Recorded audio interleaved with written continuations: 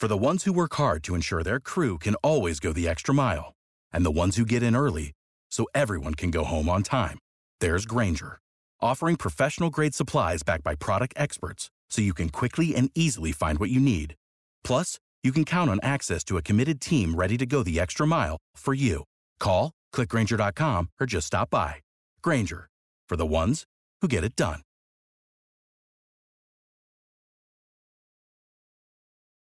When you need mealtime inspiration, it's worth shopping Kroger, where you'll find over 30,000 mouth-watering choices that excite your inner foodie. And no matter what tasty choice you make, you'll enjoy our everyday low prices, plus extra ways to save, like digital coupons worth over $600 each week. You can also save up to $1 off per gallon at the pump with fuel points. More savings and more inspiring flavors make shopping Kroger worth it every time. Kroger, fresh for everyone. Fuel restrictions apply.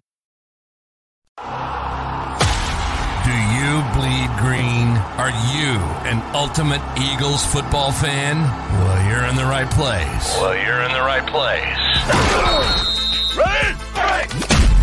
This is Birds 365, hosted by the new Mac and Mac, Jody McDonald and John McMullen. Here we go!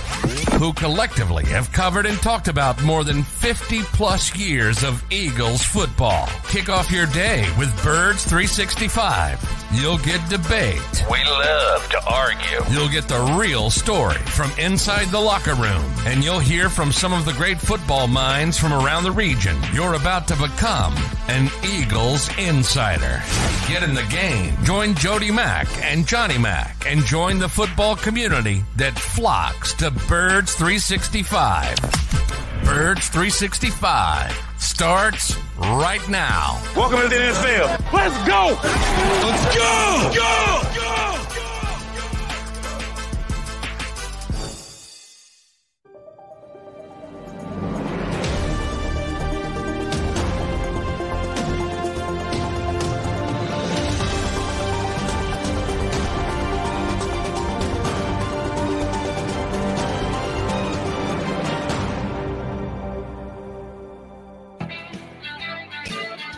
It is an undefeated Tuesday here on Birds 365.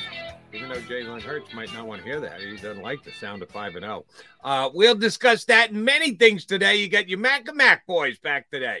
Jody McDonald along with my partner John McMullen, who came in. They had already flipped the coin.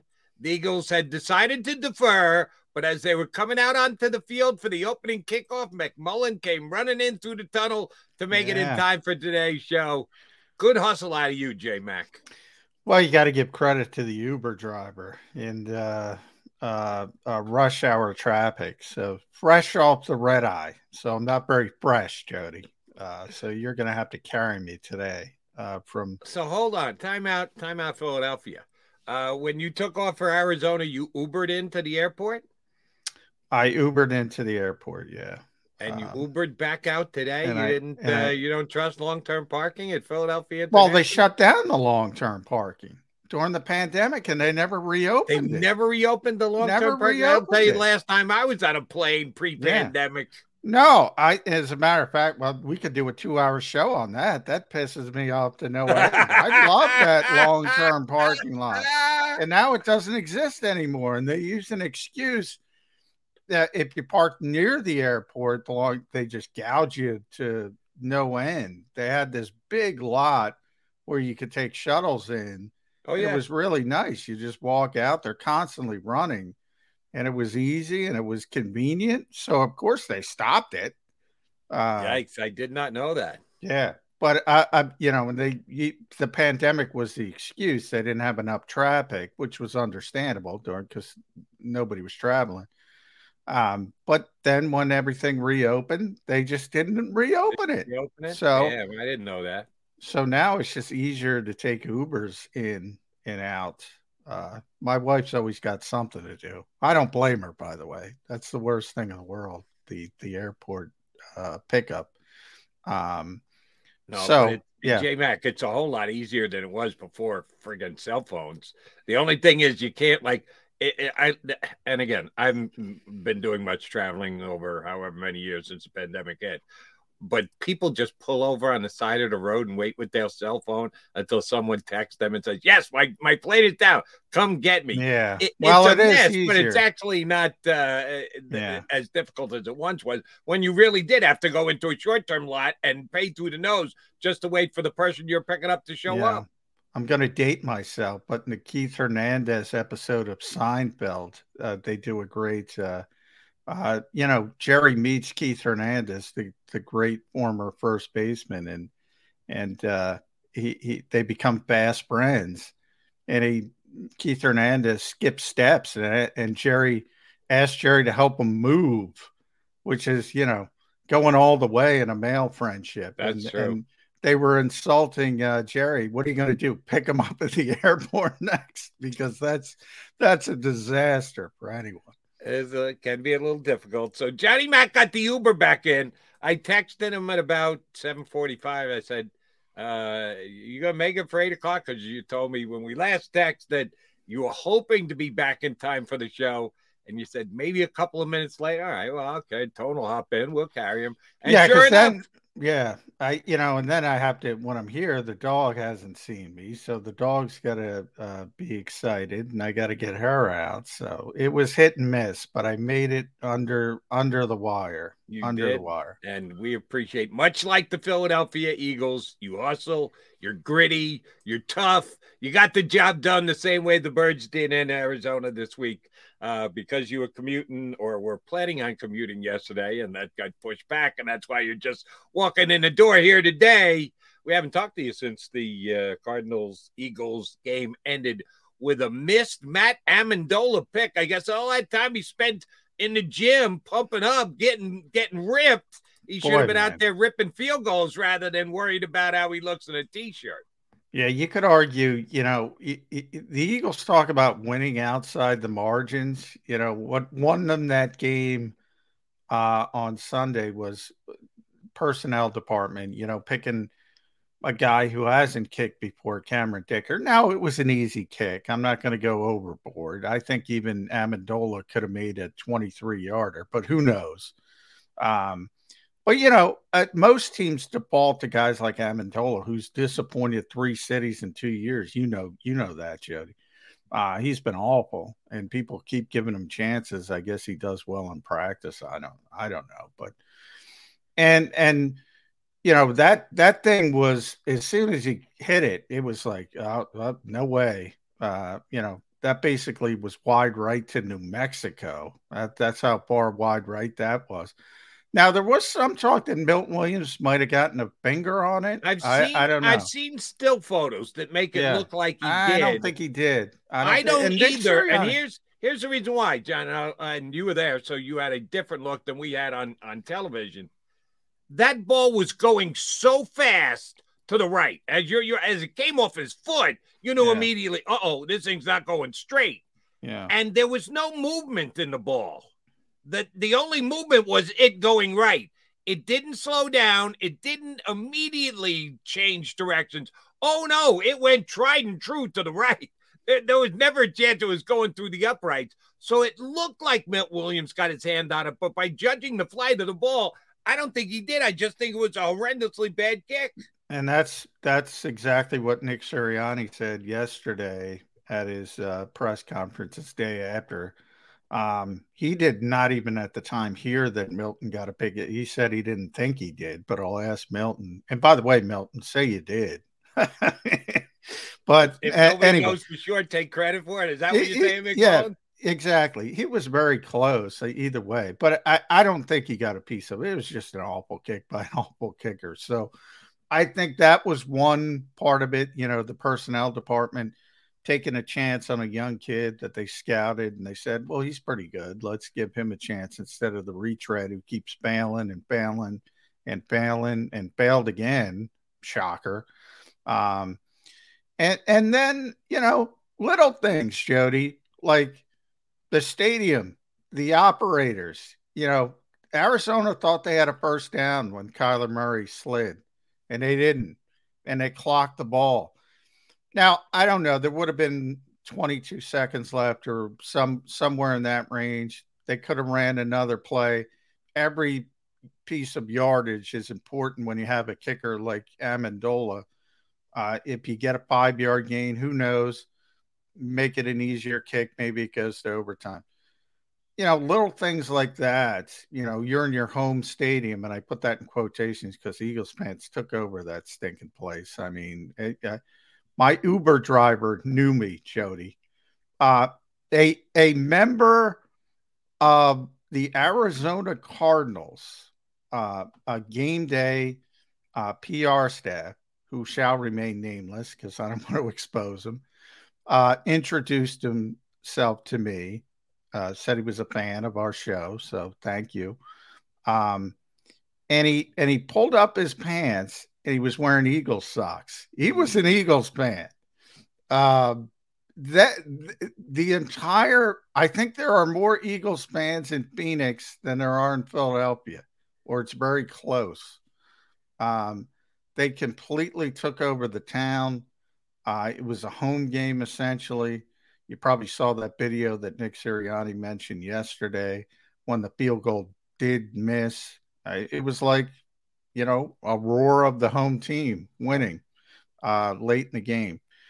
Little things. And you're telling a great story, but I want to just get on the record here. We saw a bunch of plane loads of people go out there. The local media does a nice job of tracking stuff like this. I don't think it was John Clark, though. And he spends quality time in the airport. But usually it's for someone coming into town rather than someone leaving town. There's no such thing as quality time at the airport. No, I'm talking about the fact that you're saying you think there are a lot of Eagle fans that just live in Phoenix, that have moved out to Phoenix, that have been Eagle fans and didn't have to get on a plane to the game. No, they're residents, but they made sure they got their tickets and wore green to the stadium on Sunday. Yeah, well, there were a ton of traveling fans as well. I mean, that's a good vacation spot. So it's a 2-for-1, I think, for a lot of fans. So don't get me wrong, there were a ton of traveling fans, but there are a ton of local fans as well. Yeah. So it's kind of both and kind of meshes together. But yeah, my flight last night, remember, that's a day late. It was packed with Eagles fans, packed. So they took an extra day, made a little bit of a vacation out of it. Obviously, Phoenix, Glendale area is beautiful when you get out of the airport. Oof, by the way. City of Phoenix. Oof. That's all I'll say about that. They get Philadelphia run for their money in airport problems. But other than that, yeah, I mean, they took over the town.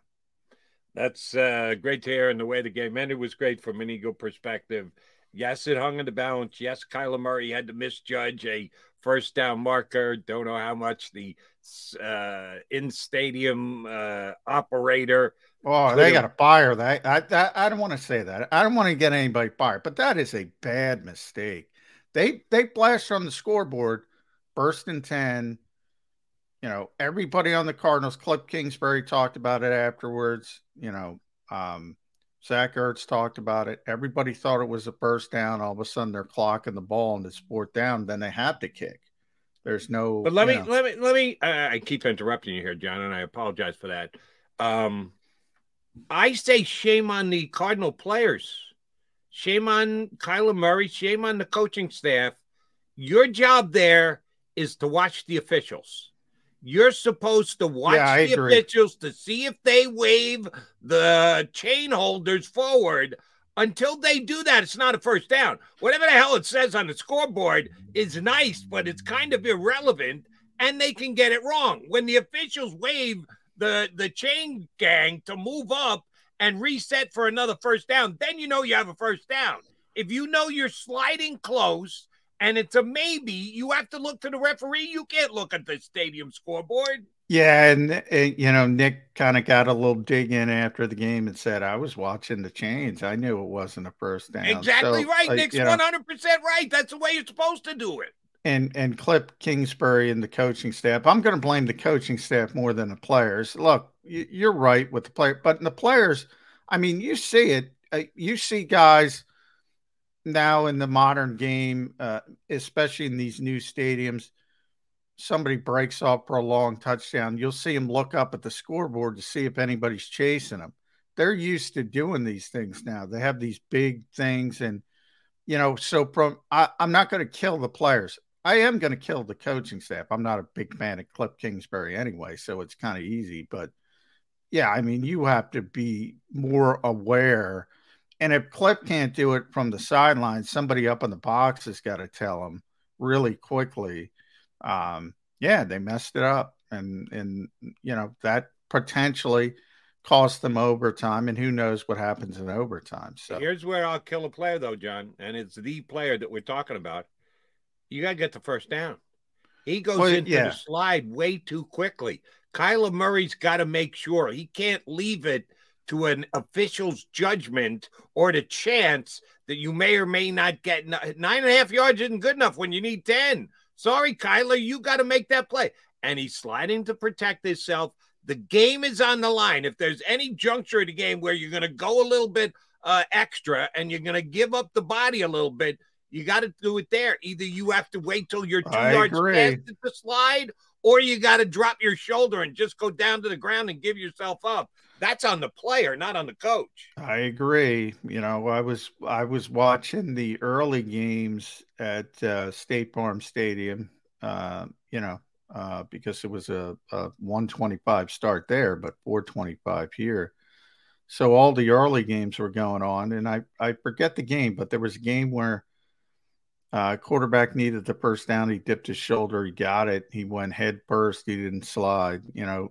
I think if you're going to criticize Kyler Murray, I think that's the bigger criticism than 3rd and 1 versus 4th and 1. And when they put it up on the scoreboard, a lot of quarterbacks are just ingrained to look at that now.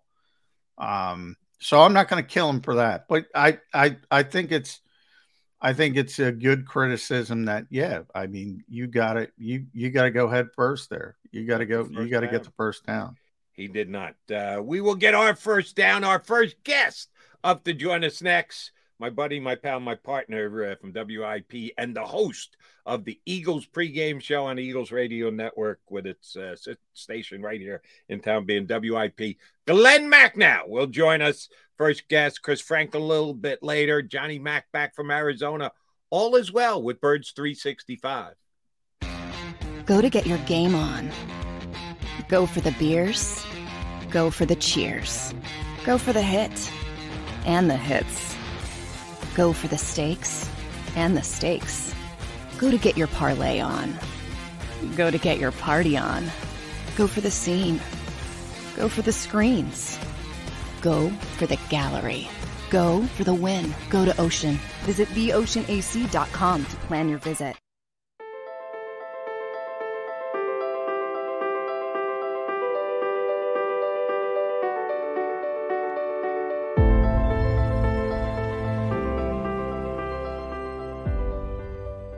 Jeff D'Ambrosio, Destination Downingtown's 5-day used car super sale. Jeff puts an end to high prices now. 5 days of the best car, truck, and SUV deals ever. Over 1,000 vehicles, every make and model.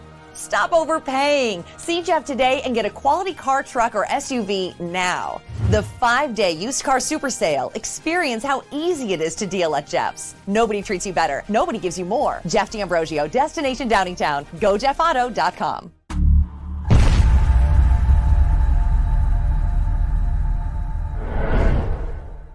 Score and save this football season on your car insurance. Before the next game, save up to 40% on your auto insurance policy. That's right, 40% savings. Call an Audible this season and contact the Del Val Insurance Group. They're an advocate for you, not an insurance company. That means they'll get you the right coverage and save you up to 40%. Call managing partners Fran or Jim of Del Val Insurance, 215-354-0122, or score and save at dvigi.com. dvigi.com. Hi everybody, my name's Jason Lombardi. I'm an inspector at DryTech. At DryTech we offer 3 major services, the first one being basement waterproofing. The second service we offer is foundation and structural repairs. And then the third service that we offer is mold remediation. If you feel you are having a waterproofing issue, give DryTech a call or check us out online.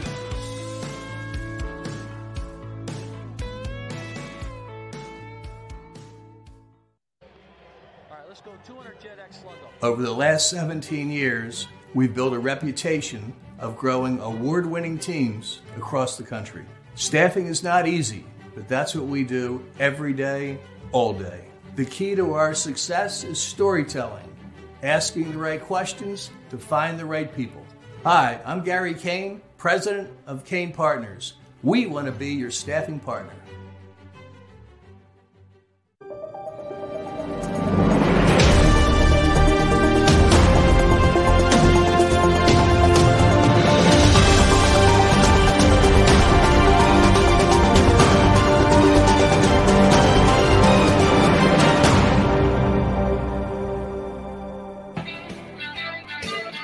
Undefeated Tuesday morning here on Birds 365. It'll stay that way until the Eagles lose a game, which did not happen Sunday in Arizona. And here to help break down what went down Sunday and look ahead to the Cowboys. He and I have talked Eagles Cowboys for a pretty long period of time here in town. The host of the Eagles pregame show, their flagship station, WIP, and across their entire broadcast outlet.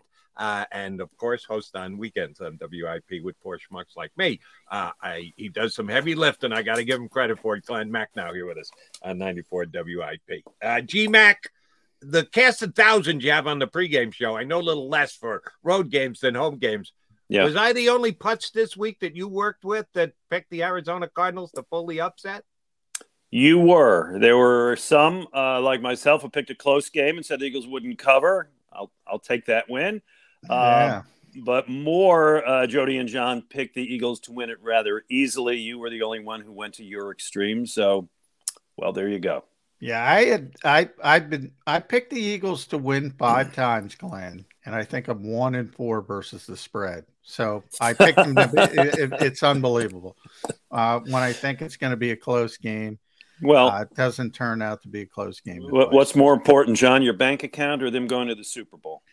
My bank account. There's no question about that. Hey, Super Bowl's going on anyway. But I'm not an Eagles fan per se, but I take my objectivity seriously. But sure, this team is. I do. Since you went there, I'll go a little bit further. I find it interesting the nitpicking with this team. I find two parts. There's only one 5-0 team in the NFL, so that's pretty good contextually. I still hear that Jonathan Gannon's not aggressive enough, let Arizona back in the game. That's one. And now I'm hearing Jalen Hurts doesn't throw passing touchdowns. Who cares, Glenn Mack now? I mean, winning football is winning football. Certainly. I mean, let's start with the second one first, which is Jalen Hurts is, I don't know, top half dozen offensive weapon in the NFL this year. Right? Oh, yeah. Combine everything he does. I don't take away his running away from his passing. Okay, he doesn't pass for touchdowns, but he could theoretically set a record for touchdown runs by an NFL quarterback. I'll take those 2 quarterback sneaks and count those. Thank you very much. Yep. His game can still improve. So I don't know if it's nitpicking or it's, hey, this guy's got even more of an upside. I'm looking forward to that. I'll say that with him. I love where he is now, and I think he can get better. As far as Jonathan Gannon goes, the defense kind of let down in the second half on Sunday. Okay, I'm not going to, look at what they did to the Vikings. Look at what they did to Washington. They were great. The defense didn't have its best game. I'm going to look at the whole 5 games and say it's the top defense in the league. I'll nitpick one thing, and I've been nitpicking this thing since last year, and it hasn't bitten them yet, but it could. Their special teams, by and large, is awful. And that was Aaron Cephas's best game, Glenn. He's been okay this year. He's been fine. Last year, you remember how he finished down the stretch was terrible. Jake Elliott's great. Hey, Dicker the kicker was fine. Their coverage is not good, and their return game is just abysmally bad. Again, it hasn't bitten them to the point where they've lost a game, but they muffed another punt the other day. Yeah, I know where Johnny's coming from. That should have been a penalty, though. Okay, you got to give. But you got to catch the ball. You're right. I know where John's coming from with his question because I was on WIP last night and took up legal calls. And again, Jonathan Gannon, we didn't get to the quarterback. Why isn't Gannon more aggressive? they give up 17 points, all right? And Kyler Murray's one of the more exciting weapons in the NFL. Might not be the best, but he brings a lot of excitement, and he's difficult to defend. They give up 17 points. That's not bad. Just because it didn't include 8 sacks like they had previously against Carson Wentz, because it didn't include 5 turnovers like it did the week before against Jacksonville. He gets compared to himself, and he gets knocked down a couple of pegs because his defense, God forbid, gave up 17 points. You know what I think some of it is? Because, you and I, we talk to fans all the time, right? We talk to callers all the time. I honestly do think there's a little bit of this must be too good to be true, so I got to find what's not working because I can't believe it's all that good. I really do. I believe there's some fans, a contingent of the fan base in every sport. I mean, we see it with the Phillies going well in baseball, that is always so afraid, like, well, this is too good to be true. Let me find what's not working. I thought that disappeared a bit after they actually won a Super Bowl, right? You're allowed to be confident. It can work out for us. But, yeah, we'll get that. And, Jody, I'm telling you, and John, the percentage of those callers versus the percentage of the public overall is very different. People call because they call because they're motivated. They call because they're upset. So I don't think it matches up entirely with the fan base. No, I agree with that. Same thing with social media, Glenn, because when people go on Twitter, it's the people that, want to complain, the extremes. So you don't get a lot of people go on Twitter like, hey, so far this game's not bad. I mean, that's that's not true. what people are tweeting. And by the way, because I saw a ton of Eagles fans out there traveling back and forth, they were very competent. So the vast majority are very competent in this team. They should be. When I do look at this team and you bring up the special teams, you're not supposed to look ahead. Nick Sirianni will kill me for looking ahead, but this is Dallas week. Exactly. This is Dallas week. If they get by Dallas, you look at their schedule. I mean, we could be talking 10-0. Matt Rule just got fired in Carolina. Mm-hmm. Already, you're talking about my bank account. You get all the odds. Who's the next coach going to be in Carolina? Sean Payton's the obvious number 1. David Tepper likes to make splashes. He probably is. Number 3, Shane Steichen, the Eagles offensive coordinator. Yeah. Really? That's how quickly it goes in this league. You're the only undefeated team. If you're 10-0, where I'm getting with this, Glenn, is there a sense of urgency? This championship window is open. Let's be honest. There's nobody great in the NFC. This championship window is open. And if the Eagles are successful, the people are complaining about Jonathan Gannon. They're not going to have to worry about it. He's going to be a head coach. Shane Steichen might be a head coach. And we saw what happened to Doug Peterson when he lost his top assistants. Even Andy Reid on those legendary coaching staffs, that his first coaching staff is legendary.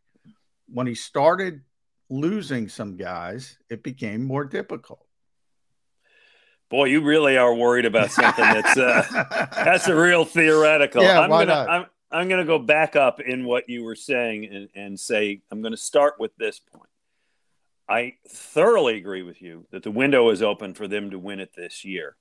Because they're better than most people thought, and because the rest of the conference is probably not as good as people thought. I heard Donovan McNabb on WIP last week say, the thing about the Eagles is they're probably a year away. And I'm thinking, a year away from what? Yeah. A year away from us sweeping up the confetti. By the way, Broad Donovan Street? was in the locker room. Donovan lives out there, obviously. He was in the locker room doing his glad handing with Jalen Hurts after the game and Nick Sirianni. I don't think he was telling them they were a year away. I imagine he wasn't. Might have mentioned it on WIP. Don't think he said it in the locker room. Yeah. By the Eagles. Right. Hey, you guys, slow your horses. No, I don't think so. So I absolutely think it's there. I think we also will admit, if we're being honest, that the NFC is right now the junior conference, and the team you play from the AFC will probably be favored in the Super Bowl. But we've been there before, and they won it last time. That's your Buffalo Bills, by the way. Let's be honest. It is right now, and we'll see how that plays out.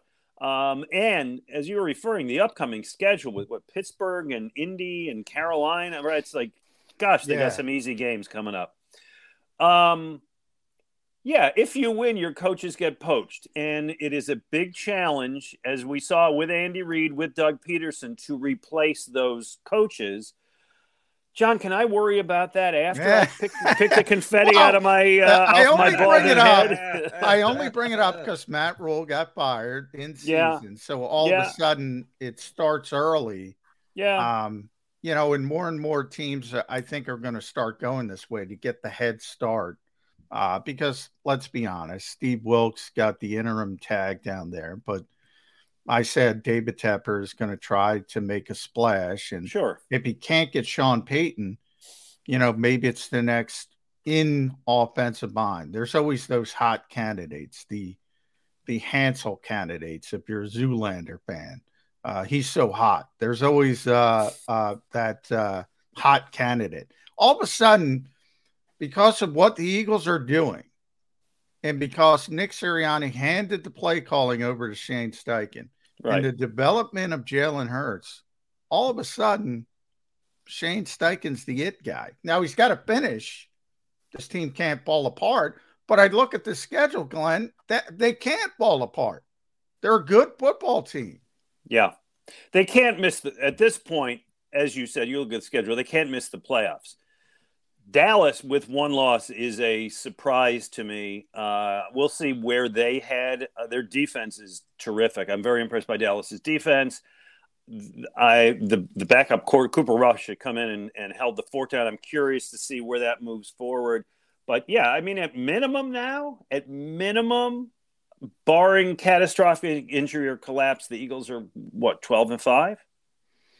I would think I would say that's I don't know how you get the 5 losses. Other than attrition, significant injury attrition, I don't know how you get the 5 losses. And injury worries me a little bit. I'm sorry, Jody. Injury worries me a little bit just because of what's happening with the offensive line, right? Is Mailata going to come back? What's the story with Kelsey? They got a lot of hurts on the offensive line. And I don't mean Jalen Hurts. They have a lot of, injuries on the offensive line. That's the only thing, Jody, I think could stop it. And another thing that I think fans and some media members have been nitpicking, and I don't think people are contextualizing it correctly. Oh, the Eagles don't score points in the second half. Oh, they're great in the first half, and that completely takes out the way the game is going in the conversation. You don't restart it, all right? Put the first half points aside and pick it up at 0-0 at half. That's not the way they play in the National Football League. So are people blatantly overstating the worries about the Eagles are a great second quarter team, but those other 3 quarters I don't know about. It's the score at the end of 60 minutes that counts, right, MacMan? Last time I looked at the standings in my Philadelphia Inquirer, it was not divided by how many points you scored each quarter. So, yes. Yeah. And games are in content. The Minnesota game, they clearly took their foot off the pedal. That's okay. You had the lead. There are so many things that you can worry about. That does not make my top 1,000. No sense of urgency. Human nature. If you're not being threatened, you're going to take your foot off the gas a little bit. But I think if you go back to week 1, Glenn, they had that textbook 4-minute offense drive to close out the game. Drained the clock, walked off the field. They had the first 9-minute offense in recorded history. If they punch in that touchdown, that is one of the great drives in recent NFL history. They won 17 plays. They took 8 minutes off the clock. Now they had to settle for the field goal, and Arizona had an opportunity. So it's not going to be spun that way. But that's pretty impressive to go 17 plays in a tie game. And they wanted to serve these two masters. They wanted to drain the clock. They wanted Arizona to use their timeouts. They accomplished that, but they didn't punch it in the end zone. So, I mean, there's room for improvement, but it's still pretty impressive. It's all very impressive. I'm telling you, I covered my only 2 concerns with this team is the potential for injury and what we're seeing with the offensive line a little bit. Want to see how, where's Mailata, and the special teams, particularly the return game. Other than that, baby, let's book passage to Arizona in February. All right. You mentioned the fact that it's the Cowboys coming up on Sunday, and you and I have had many a Cowboy bet over the years and had a lot of fun with that. Who's got Cooper Rush this week? I got my legs shaved one time off of losing a bet there. I should have had my legs shaved because I had to wear a dress when he beat the Cowboys. And there is still a black and white photo somewhere in this house of me in that big, ugly blue dress that I wore. Had nice beads, though, for that dress that my wife purchased for me. We don't know who's going to be the quarterback for the Cowboys yet. We know that Cooper Rush is 4-0. This past week, he needed to complete all of 10 passes for the Cowboys to win because their defense was so dominant. They're getting short fields and touchdowns off defense and the like. He hasn't wowed anybody. No. But he's a winner. Yeah. And he's won 4 straight games. Is there any question that if Dak is healthy enough to go, that he's the quarterback on Sunday? We know the Cowboys will probably play, much to the chagrin of Jerry Jones. I think the coaching staff is smart enough to go down Nick Sirianni's road of competitive advantage. We don't want to tell anybody anything until we have to tell them. There's no chance of Cooper Rush that Dak Prescott's going to be holding a clipboard on the sideline Sunday, is there? Not logically. I mean, Dak Prescott is the quarterback who is their future, who they paid all that money, who has shown over time that he's one of the better quarterbacks in the league. Cooper Rush, thank you very much. Go sit down. We'll talk to you later. But it is Jerry Jones, so there's always that, he's got to do it his way, smarter than everybody. So he's tougher to predict than most people. Logically, Jody, everything you said makes a ton of sense. If you can read Jerry Jones's mind on that, let me know. I'm not as concerned about the Cowboys offense as the Cowboys defense, Glenn. And Dan Quinn is one of the better defensive coordinators in this league. Micah Parsons, I'm not going to say he's better than Aaron Donald just yet, but I think he's number 2 in the world when it comes to defensive players. He's just unbelievable. And I didn't see this coming. Penn State kid, a lot of people projected him to be an all-ball linebacker, and they kind of fell on it because of injuries. They were forced. Marcus Lawrence got hurt. Randy Gregory got hurt. And all of a sudden, the Cowboys didn't have a pass rush last year. And they said, well, let's see if he can go get the quarterback. And he can get the quarterback. He is a spectacular player. Is this going to be the biggest test for the offense this year? Far and away. Far and away. Yeah. Well, and he specifically, I haven't looked down the road at every defense they face, but I agree with you. I mean, you say he's the second best defensive player in the league. I'm trying to think off the top of my head, and there's really nothing I can argue with that says he's not, if not better than Aaron Donald right now. And I watched him last week, and he can destroy a game. He's that Lawrence Taylor type who can just by himself make an offense say, okay, whatever our game plan is, it has to start with stopping this guy. And not to beat a dead horse, but if the Eagles' offensive line was healthy, I would feel much better about that. Jack Driscoll going up against Micah Parsons doesn't. Yeah, that scares me. Yeah, that doesn't give me as much confidence as I would like. So that's if I haven't picked the game yet. Spoiler: I'm not picking the Cowboys. But if when however I pick that game, the first factor for either team for me, the most important player in the game to figure out is Micah Parsons. And he's great.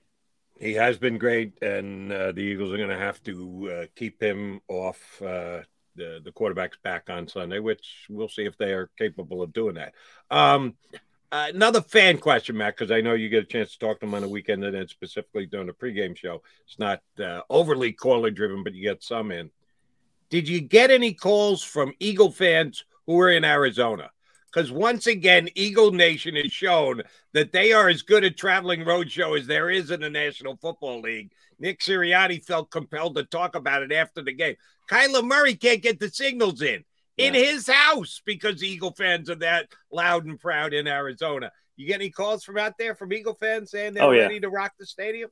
The greatest. Oh, yeah, the greatest. And when you saw it on TV, it's not my original line. I forget if it was one of the broadcasters who said, there were people wearing red for the Cardinals, and there were a whole lot of people wearing green for the Eagles. It looked like Christmas with those two colors dotting the stadium. I stole that too, Glenn. I stole that line too. Yeah, I won't take original credit, but I can't. I don't know who did it though. So but it's a good line, and it's become a thing now, and it's a great part of what we do as a fan base here, which is they travel. And they took over Washington, which isn't that hard to do.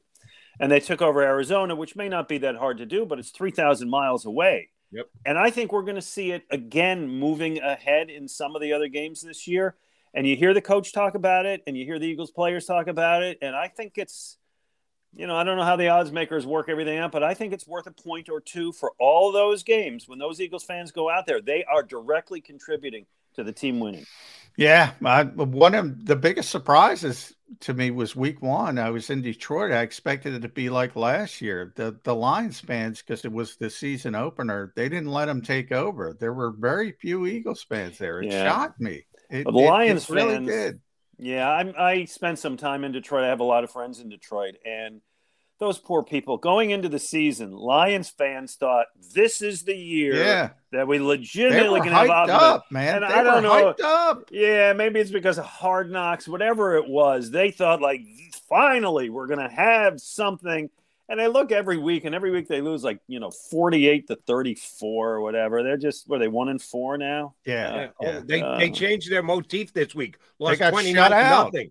Got shut out. That's right. Oh, by the Patriots. That's right. They were the number 1 offense in football, and they got shut out. You can't. What's his name? They lost a quarterback named Zappy. Bailey Zappe. Bailey Zappe. Yeah. The Lions are still the Lions, and that's what it's I still said. the biggest. I thought it would be 60-40 Lions fans, something like that. It was their opener. It was their opener. And here's the other thing. And again, I lived in Detroit. Now I like Detroit. Detroit was my kids were born. I have very fun thoughts of Detroit. If you're an Eagle fan, and it's like, you know what? Yeah, hey, it's not. You say to the wife, let's do a road trip this year. Where do you want? You want to go to Phoenix? Where do you want to go? You want to go to Dallas? You want to go to Detroit? Let's go to Phoenix. Dearborn was nice, but I'm not going up again. I lived there and I liked it, but it's not a travel mecca. Yeah. Understandable. Fair point. Mac, I got one more question for you on the offensive side, and John's got Shane Steichen out of town by the end of the week. I do surprised by that. Yeah. I'm not sure, and again, maybe John and I seem to come down on the defense of Jonathan Gannon more than the Eagle fans do. If there was a coordinator I'm questioning off Sunday, it's Mr. Steichen, not Gannon. The wide receiver screen back in. I was waiting for Jalen Reagor's name to be called. Yeah, the damn bubble so many screen. wide receiver screens. Screen. Now, was that all about? Yeah. I don't know. And try it once or twice, and that's great. And if they're really not working, let's move on. Let's have more complexity to the game plan than that one or two that pass. I don't know. Maybe they thought they couldn't run on them, so they wanted to develop some kind of short offense that could get going. They obviously saw something when they scouted them that they thought was going to work that didn't. But I was disappointed that when it proved not to be effective, they didn't just just kept pounding it. Well, that's because go to something else. That's because it was the hot read. Arizona blitzes a lot, so their hot read was for the most part. Now, Jalen has some different things he can do, but for the most part, he defaulted to that quick screen. Now, the ones that were scripted early to Dallas Goedert, they worked like a Swiss watch. I mean, they were great. Then it gets redundant. Right. That was the one thing Jalen was kind of upset about after the game. Nick Sirianni kind of, I'm not going to say upset, but, he was a little bit cognizant that he was getting some criticism for that. That's the quarterback, though. He went to it too many times. Yeah, he went to it too many times. Yeah, good point. All right, so if it's a hot read and you want to put it on Jalen, fair enough. All right. The fact that it's a Sunday night game, I think you and I touched on this a little bit on Sunday when we were together on WIP. I don't like it because I'm on the air. I'm on CBS Sports Radio, so I'm going to only be able to watch intently the first half, and then I got to go to work. So that kind of stinks. You're a Sunday at 1 guy, same as me, but you do like night games. I'm not a night game fan. I'll take a 4:00 game over a night game, be it Sunday night, Monday night, or Thursday night. You don't mind the night games. That gets a good build up for you down at the stadium. I need to clarify. Yeah. I like Sunday night road games. Oh, okay. And those are the worst for me. I don't, well, because you cover them. Yeah. I'm watching Sunday night in the basement on the Barco Lounger, really comfortable, ready to get into bed at the closing kickoff. You've got a lot more work to do. The home games, which I go to and get home Sunday night at 1 a.m. Again, I don't want to sound like I'm a whining old man. I'll go. I'll do it. I also know, after all these years as the host of the pregame show, particularly Sunday nights, more than Thursdays or Mondays, which are work days for most people start tailgating pretty early. Yes, they do. And when we're doing that pregame show from 5 to 8, that last hour of the pregame show, when people are coming in from drinking in the parking lot for the last 6 hours, it's a pretty rowdy set. And I've got the dump button to hit for obscenity, right? And I'm hitting that button a lot. So and it's only gonna be amped up this week with the Dallas Cowboys coming in. Hey, let me put it this way. As I'm doing the show with Ike and Reuben Frank and Elliot Shore Parks and all the usual gang of idiots, and people are coming in, the gentlest thing they'll be saying is Dallas sucks. That's the gentlest thing they'll be chanting. It will go many degrees beyond that. I want to talk about the NFC East as a whole, because I said last week on the show, Jody will remember, I said the New York Giants stink, and they won again. So I give Brian Daboll all the credit in the world. By the way, I still think they stink, and they're 4-1. I think Minnesota stinks, and they're 4-1. Who do you like? That's my point. Do you believe the NFC East? Do you believe that this is a good division? I believe the Cowboys are good. Yes. Clearly the Cowboys are going to be a playoff team. I don't think they're great. I think they got vulnerabilities, but I think they're good. Do I think the Giants are good? I think Daboll is really good. I think Barkley's having a very good season. And I think Daniel Jones hasn't screwed them up yet. So I think they're okay. I don't think they stink anymore. I thought they stunk. I gotta get off that word. I might want to move off that one, Johnny Mac. I like that word. Okay. And I give a lot of credit to Brian Daboll, but I'll phrase it this way then, Glenn. Are you scared of the New York Giants? I wouldn't be scared of that team. No. I think the Giants can be what the Eagles were last year, 9-8, and sneak into the playoffs. That's what the Giants could be. And you know what? If they do, good for them. The Giants and the Jets, those fans up there, Jody, you're from that part of the world that haven't had a lot of success. And the Jets are showing some life. Jody's Jets. Yeah, they're getting you ready to Skylar Thompson this week down to the third string quarterback for Miami. Hey, I'm gonna put my brakes on my Jets a little bit. But here's what I'll say about the Giants. Matt Amendola, a win is a win, Jody. A win is a win. Yeah, I'm not going to turn it down, but I'm not going to go over the top about it either. But here's what I'll say about the Giants, and that was I had to be up, so you watched the entire game. You and I are doing a show at the same time that the game's on, so I got to pay pretty good attention to, but not perfect. Their defense is underrated. The Cowboy defense is good, and we knew it was going to be good because they have a couple star players like Parsons and like Diggs. The Giant defense doesn't have those Pro Bowl names on defense that everybody knows just yet, but they kept Aaron Rodgers out of the end zone last week, goes down the field, knocked down a couple of passes. Yeah. I don't know what the hell the coach was thinking. I know you guys are both singing Daboll's praises.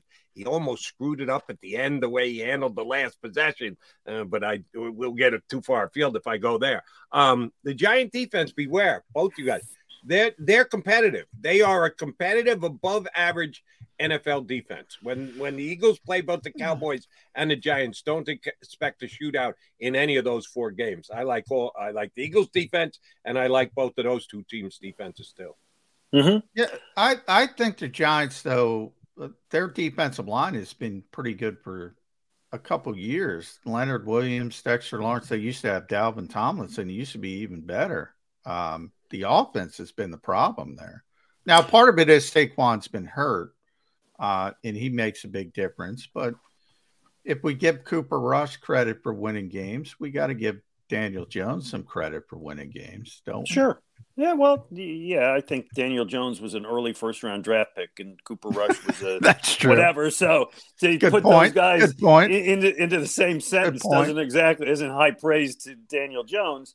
I think we all agree that the conference is without a great team. I'm taking the Eagles out of the equation here. You know, if you're the Eagles looking at your opponents, there's not a team really that you fear in the league. There's teams like, you know, Dallas looks pretty good. Green Bay, I would have put there. That was a bad loss they had over there in London. What the heck happened to the Rams? Right, the Rams. I don't know, Super Bowl hangover. I don't know.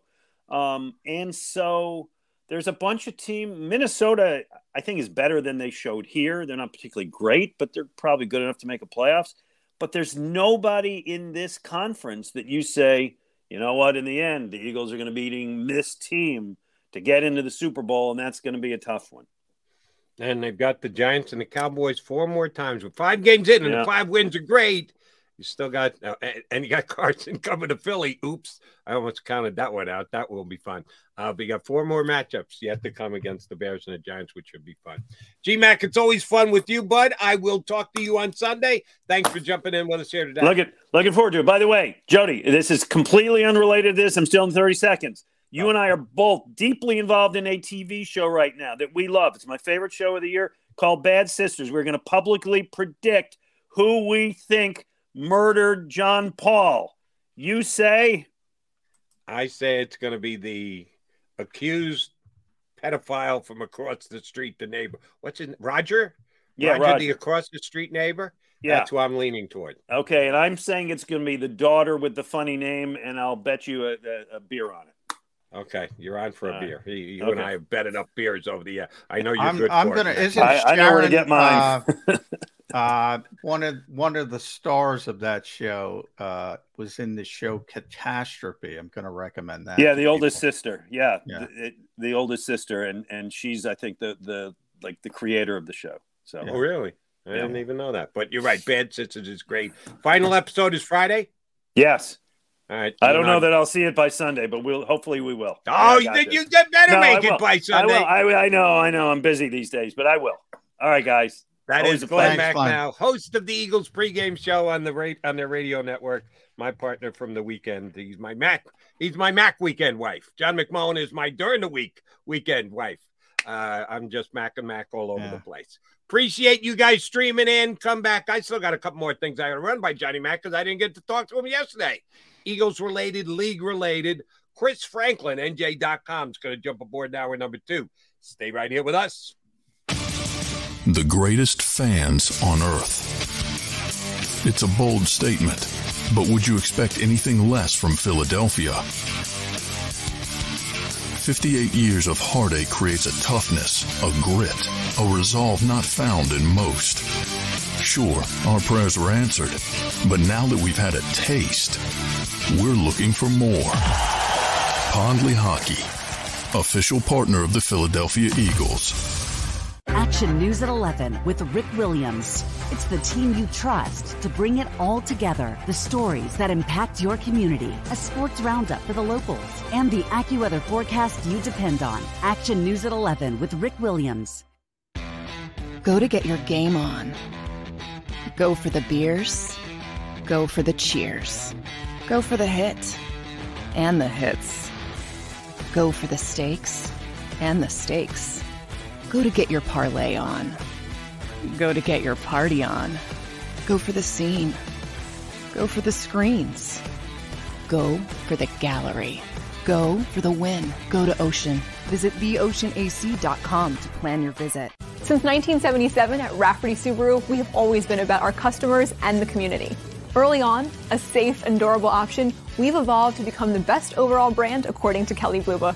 Over the last 14 years, we've donated thousands of dollars through the Subaru Share the Love event and found homes for hundreds of pets. The Rafferty family is proud of our 45 years in business. This month, celebrate our anniversary with special financing on select models. Visit us and see why.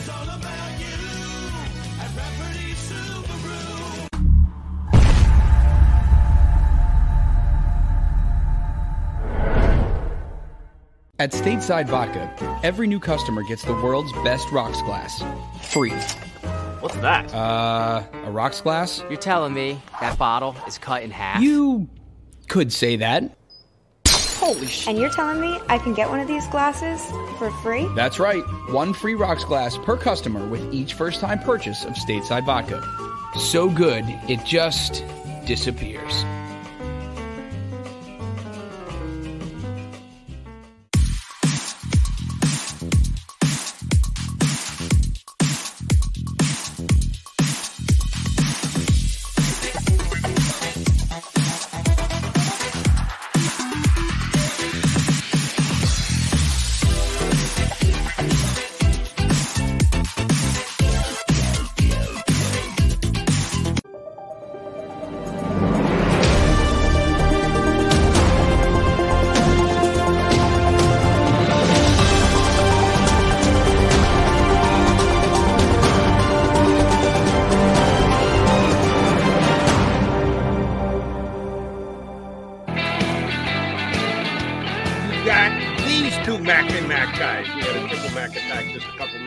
Glenn Macnow is with us.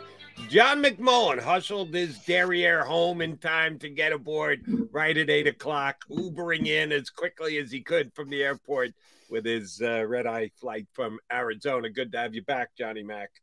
I want to run this by. I talked about it with Barrett Brooks when he was filling in for you yesterday.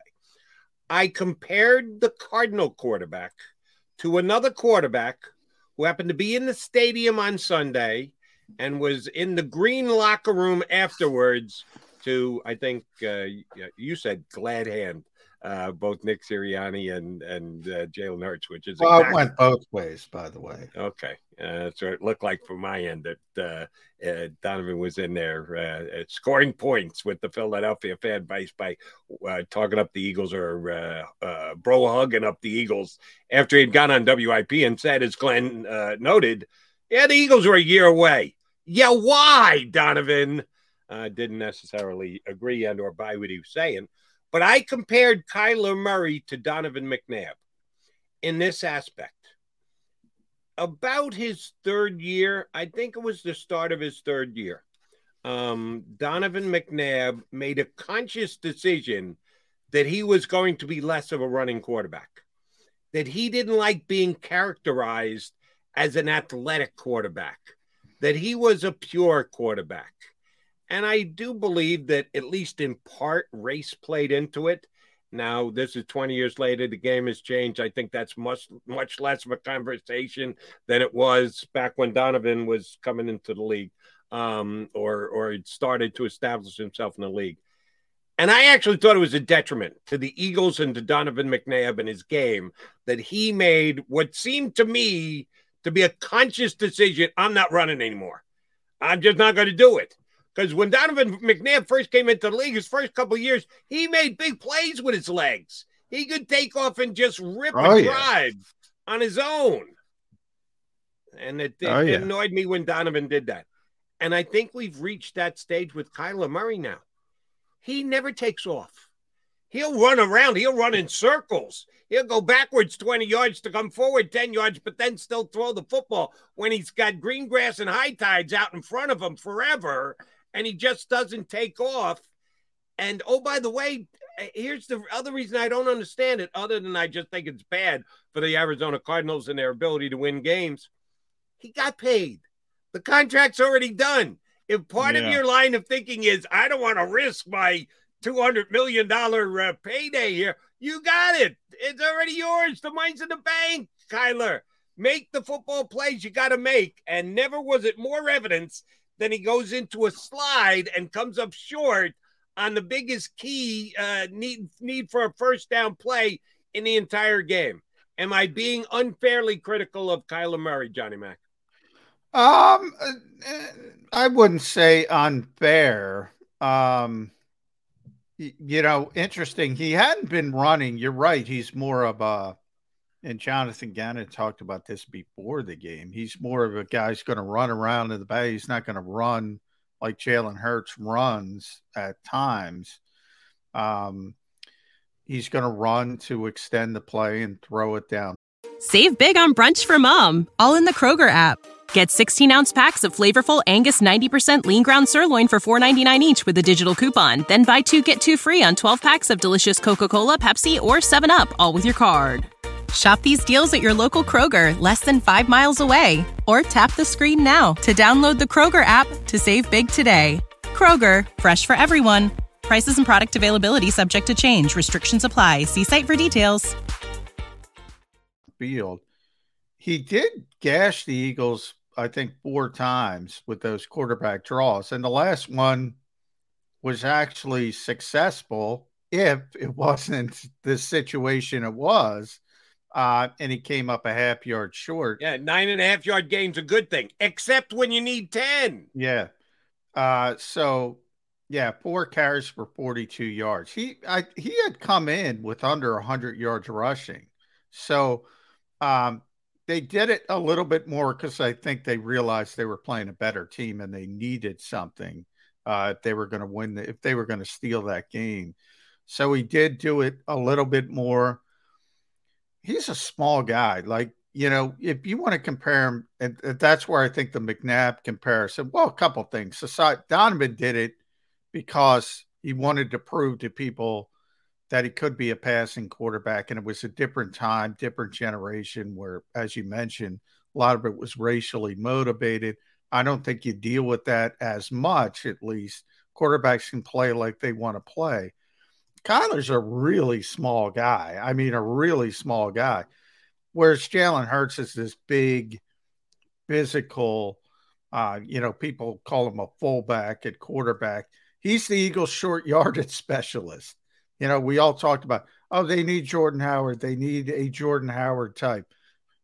No, they don't, because they have the most successful short yardage runner in the NFL. He just happens to play quarterback. Jalen was a power lifter. He could squat like an offensive lineman. When you're talking about weights, they're different physically. So I don't think Kyler's as equipped to do that. So he's always been more of a... Yeah, but let me ask you a question about that. You say that he's small. Well, short might be the better way to describe it. I don't think he's thin by any stretch of the imagination. He's not as big as Jalen, but he's not exactly thin. He's not nearly as powerful as Jalen. Understood. Maybe powerful is the But what are we worried about here? Injury? No, well, number one, I think that's the way he plays. He has the ability to run, but he was never Lamar Jackson-esque. 2 years ago, Johnny Mack, he rushed for 800 yards. No, I know. It's way down. I'm not saying it's not way down. But I think he's always cognizant, which I like. He's cognizant of throwing the football first. I like that part of it. He's definitely got to run it more because, when you take that out of his skill set, it's a bad organization, a bad team, a bad coach. And Kyler's dealing with all of that. So, it's not a surprise. And when we talk about the Eagles going, being 5-0, and look, it's a snapshot. They're the best team in the NFL right now. All due respect to the Buffalo Bills. By the way, Damo still won't put the Eagles over the Bills. Understandably so. Bills were actually pretty impressive. Yeah, they were pretty impressive. And the Bills are probably a better team. I'm going to say that. They're probably a better team. But the Eagles deserve to be number one right now because they're undefeated. That's my opinion. But it's a snapshot. It's a meaningless snapshot. But last year at this time, The Cardinals were 5-0. They ended up being 7-0. The last unbeaten team in 2021. And since that loss, what are they? 6-10, 6-11, something like that. Just because you're 5-0, you got to keep doing things correct, and that's what Nick Sirianni constantly preaches. One day at a time, one game at a time. It's cliche, but the minute you think you got this thing solved, it'll jump up and bite you. So you got to be very cognizant. And look, Arizona was beating people with superstar players, whether it was Kyler Murray, whether it was Chandler Jones. Now they don't have Chandler Jones. Now Kyler's doesn't have his DeAndre Hopkins isn't out there. That's a big impact on them. And all of a sudden they can't win at home. They've lost 8 straight at home. And they were 7-0 last year, Jody. And they've lost 8 straight at home since that. That first loss was against Green Bay in Arizona, and they haven't won since at home. So you need to keep it up or things can go bad. I think the Eagles are in a better position this year than Arizona was last year, but I was kind of excited by Arizona last year since I bet them at 45-1 to win the Super Bowl. I thought I had a shot. Yeah, that went by the boards big time. All right, Johnny Mac, I want to hit on this before our pal Chris Franklin joins us. Just another example of me not being able to comprehend our friends at Pro Football Focus and how they go about rating and ranking things. On, I think it's EaglesWire.com. They always post the I haven't even looked at the grades. Okay, then I'll if you can get your Pro Football Focus up, please feel free to do so as quickly as possible. Again, they break it out for you on EaglesWire.com. The top 10 Eagle rated players for just this game, not the entire season, just this game this past week against the Cardinals. The highest rated player, Brandon Graham, who BG shows some activity down on the defensive line. I don't think in general the defensive line I know it wasn't near as dominant as it was a couple weeks ago against the Commanders, but he got the highest grade of 90.2, which is a very high grade. Second ranked player, Jason Kelce, 78.9. That's a big drop-off. More than a 10-point difference between your first best player and your second best player. And, of course, we know Kelce missed a couple of plays. Your boy, Jordan Davis, third-rated player. He made a couple of Jordan played well. Individual stops, just shed a tackler like a mosquito and a blocker, and then made the play in the backfield. He really did play well. Fourth, James Bradbury. Where's our buddy Groats? Does he get these? Does he check Pro Football Focus? Groats is now, he doesn't like Pro Football Focus, but man, he is barking up the wrong tree with Bradbury. That is a good football player.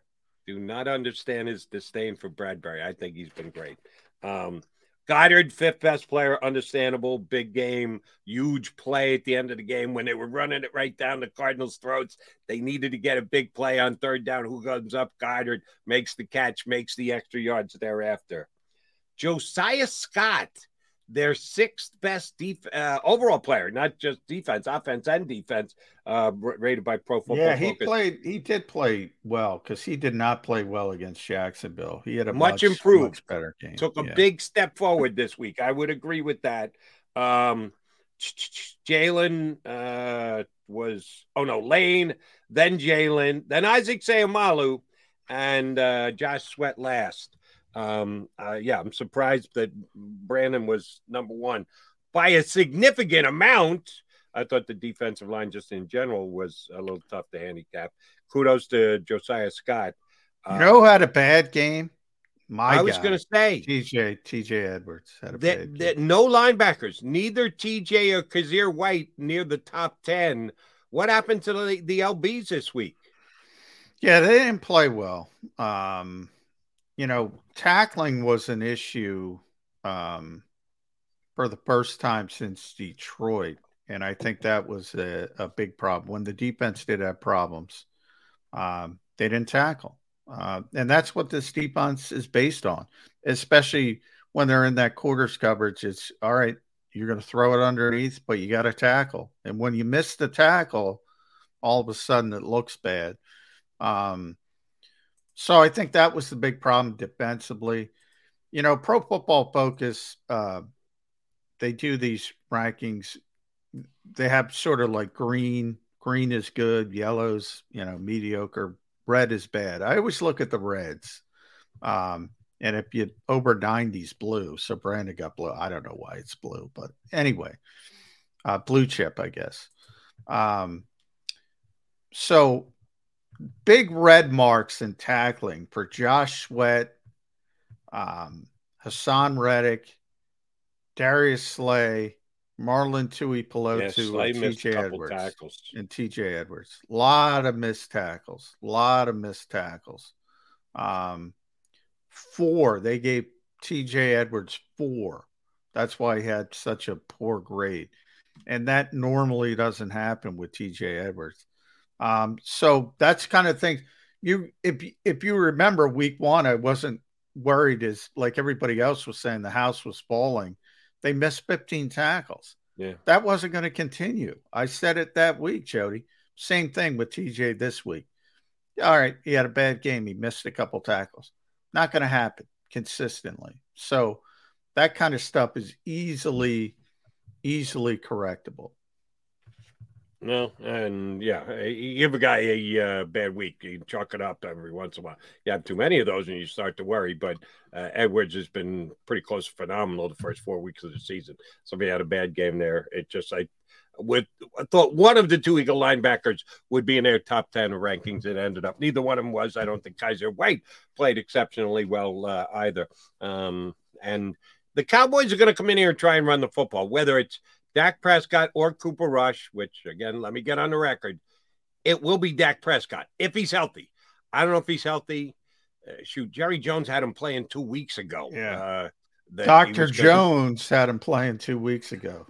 So I got no idea whether he's going to play or not. But that was before Cooper Rush kept ripping off victories. So I don't know how much of that plays in. It really shouldn't. That's the thing that bothers me. And, I do the national show, CBS on a weekend. I get some Cowboy callers. Got one guy who's been saying for 2 weeks, if Cooper doesn't lose, they can't pull him out. You just don't remove a quarterback. When a guy's a career backup and you've got a guy that you've committed $200 million to, yeah, that's when you get replaced. That's when your starting quarterback goes back. You want to take a stance of you're undefeated, you can't be pulled. I can go down the road of if you're the starting quarterback, you don't lose your job because of injury. I don't see any way that Dak Prescott is holding a clipboard on the sidelines. Either he's going to be inactive and Rush is going to play, or Dak is going to be the starting quarterback come Sunday. Yeah, the old cliche, the most popular guy in town is the backup quarterback, usually until you see the backup quarterback. In the case of Cooper Rush, he's winning games. So you knew these knuckleheads were going to come out of the woodwork. Oh, they're winning games with Cooper Rush. They lost with Dak Prescott. If Dak is healthy, they got to get way more explosive. I always talk about, to me, the definition of a great quarterback is increasing your margin of error. That's it. Your margin of error is very small when Cooper Rush is the quarterback. The Cowboys have been able to win games. It's not about the quarterback. It's about the entire football team. It makes it harder when you can't score on a consistent basis, when you can't, if a game turns into a shootout, you're not winning that game with Cooper Rush. You just know you're not winning that game. Now, the Cowboys have a very good defense, so they've been able to go about it and win in different ways, and credit to them. But anybody talking about Cooper Rush versus Dak Prescott, even like it's a conversation, like it's a valid he deserves all the credit in the world for being a game manager, but he's a game manager. Dak Prescott is a star quarterback when he's healthy. Now, is he going to be healthy? There's no way he's going to be healthy, Jody. And if he is, even if he's cleared by doctors, not Dr. Jones, real doctors, even if he's cleared, you have the rust factor involved. So, but look, if he's cleared, you got to play. There's no conversation there. And as far as you know, yesterday I was lucky enough to get our buddy John Machota to agree to come on with us on Friday. Our Cowboy beat guy who was on with us a couple times last year and did the Cowboy preview for us during the offseason this year. He said he could jump in with us on Friday. I'm assuming the Cowboys have a similar, if not exactly the same setup down there in Dallas that you guys on the beat have for the Eagles, that you're allowed into practice for a designated period of time, not all that long. Yeah. And you get to see some, but probably not enough, or as much as you or all Eagle fans would want to be able to draw some conclusions about what the team's working on, what they're going to do. What do you do with Dak this week? Is he taking the first? Well, if he's starting, reps? He's taking the first team rep. The first team quarterback takes 90% of the reps, maybe more than that. I mean, you prepare the quarterback. Now, I don't think there's any team that allows the media to watch practice anymore. You used to be able to watch practice, but everybody kicks this out now. So, but I mean, behind the scenes, you can usually get it from the players in the locker room, whether, you do it kind of slyly, and they give up the goods. Right. Yeah. They give up the goods. They'll know if he's taking the first team reps, and if he's going to play, he's taking the first team reps. I mean, that's just the way it goes. They're not going to play him if he's, taking a rep here and there. Well, there's no way the Cowboys can fudge it and get a competitive advantage by keeping the Eagles guessing as to who's going to be taking that first snap under center when the Cowboys get the ball on Sunday night. No. What's the competitive advantage? The Eagles will prepare for Dak Prescott. And if you prepare for Dak Prescott, you're prepared for Cooper Rush. Okay. I mean, one's a really good quarterback and one is a game manager and a backup quarterback. No. Now, Nick Sirianni, I laugh at him. I like Nick personally. I think that comes across. I think Nick knows that. I think his competitive advantage nonsense is exactly that. It's nonsense. You're not getting a competitive advantage. But if it makes him feel better, if it makes him sleep better, I guess. Is that what it is? So Nick can get good winks at night? Is that why he does all this stuff that he does? I don't know. But sometimes I think, no, I'm not even going to say it. But people think, yeah, I will say people think they're more important than they are. You don't think that about Nick, though. Well, in certain instances with competitive advantage stuff, no, not as a whole, but in this instance with the injuries, like not telling us 10 minutes before and we walk out to the practice run, we see there's no stinking competitive advantage. That's what I'm talking about, Jody. Stuff like that. And it's a very small window. It doesn't matter. It doesn't give you a competitive advantage. And I don't know why they do it. The competitive advantage Eagles will have over the Cowboys this week is that after being able to judge via TV, John McMullen was there. 2 games this year at Washington against the Commanders and at Arizona against the Cardinals. Eagle fans came in and took over the stadiums. There are a lot of Cowboy fans across the country. There is a goodly amount of Cowboy fans in Philadelphia. Yeah. There's going to be a lot of Cowboy fans there, but they're not taking over. Not in comparison to the way the Eagle fans showed up in Washington or in Arizona. There'll be Cowboy fans, but not to the volume and or the percentage that the Birds have been Here's how I'll describe it, Jody. There will be more Cowboy fans than any other team's fans at a Link game this season. There will be more Cowboys fans than any other team coming in has fans of their I don't know about that. But it's it's still not a lot. It's not a lot. What week is Eagles Giants? I don't know. I have to look it up. Yeah, the Giants are playing well, but still, there's more. And there are some very well-heeled Giant fans. If they keep playing well, New York money will get in a limo and come down if they really think Big Blue is back in the mix as a competitive well, I'll tell team. you what, that is the Jets. My Jets, blue collar. That is Giants, blue blood. And it costs a lot of money to get Eagle fans to give up their tickets in the secondary market. The Giants fans have been known. That is week 18, Jody. Giants at Eagles. So if that game is meaningful, which it probably won't be. If the Eagles already have the best rocket record in the league locked up, and here comes the JV again, just like they did against the Cowboys last year. Oh, the Giant fans will be all over that one. Yeah, you're right. Especially if they get the free pass into the playoffs because the Eagles aren't playing. Could be that situation. Could be. We shall see. All right, coming up next, our bud Chris Franklin back outside. Nice enough to be outside. He's got the sun shining in his face. He will shine with us next here on Birds 365. At Pond Lehocky, we've recovered billions of dollars for our clients, and we're confident we can do the same for you. With over 250 years of combined courtroom experience, we've helped over 100,000 injured clients obtain some of the largest settlements in Pennsylvania. One conversation is all it takes to help you and your family get back on track. If you've been injured in an accident, give Pond Lehocky a call. Go to get your game on. Go for the beers. Go for the cheers. Go for the hit and the hits. Go for the stakes and the stakes. Go to get your parlay on. Go to get your party on. Go for the scene. Go for the screens. Go for the gallery. Go for the win. Go to Ocean. Visit theoceanac.com to plan your visit. Go passionately. Go fearlessly. Go confidently. Go Birds!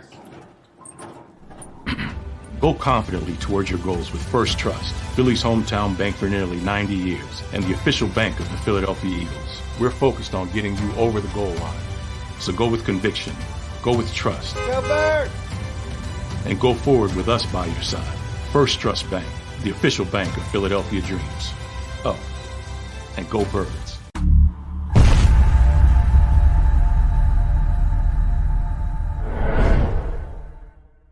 Welcome to Pond Lehocky. We've helped over 100,000 injured and disabled workers obtain benefits, as well as some of the biggest settlements in the state. If you've been injured at work, give Pond Lehocky a call. Score and save in southeastern PA and Delaware with Colony Pools this football season, and let the experts close your pool with a custom Merlin safety cover in green for the birds. And if you join our Winter Watch team, we'll give you another 20% off, and Colony Pools will handle it all. Keep your tiles on your pool, not in your pool. Fly with Colony right now, Birds fans. Visit flywithcolony.com. Jeff D'Ambrosio, Destination Downingtown's 5-day used car super sale. Jeff puts an end to high prices now. 5 days of the best car, truck, and SUV deals ever. Over 1,000 vehicles, every make and model. Stop overpaying. See Jeff today and get a quality car, truck, or SUV now. The 5-day used car super sale. Experience how easy it is to deal at Jeff's. Nobody treats you better. Nobody gives you more. Jeff D'Ambrosio, Destination Downingtown. GoJeffAuto.com.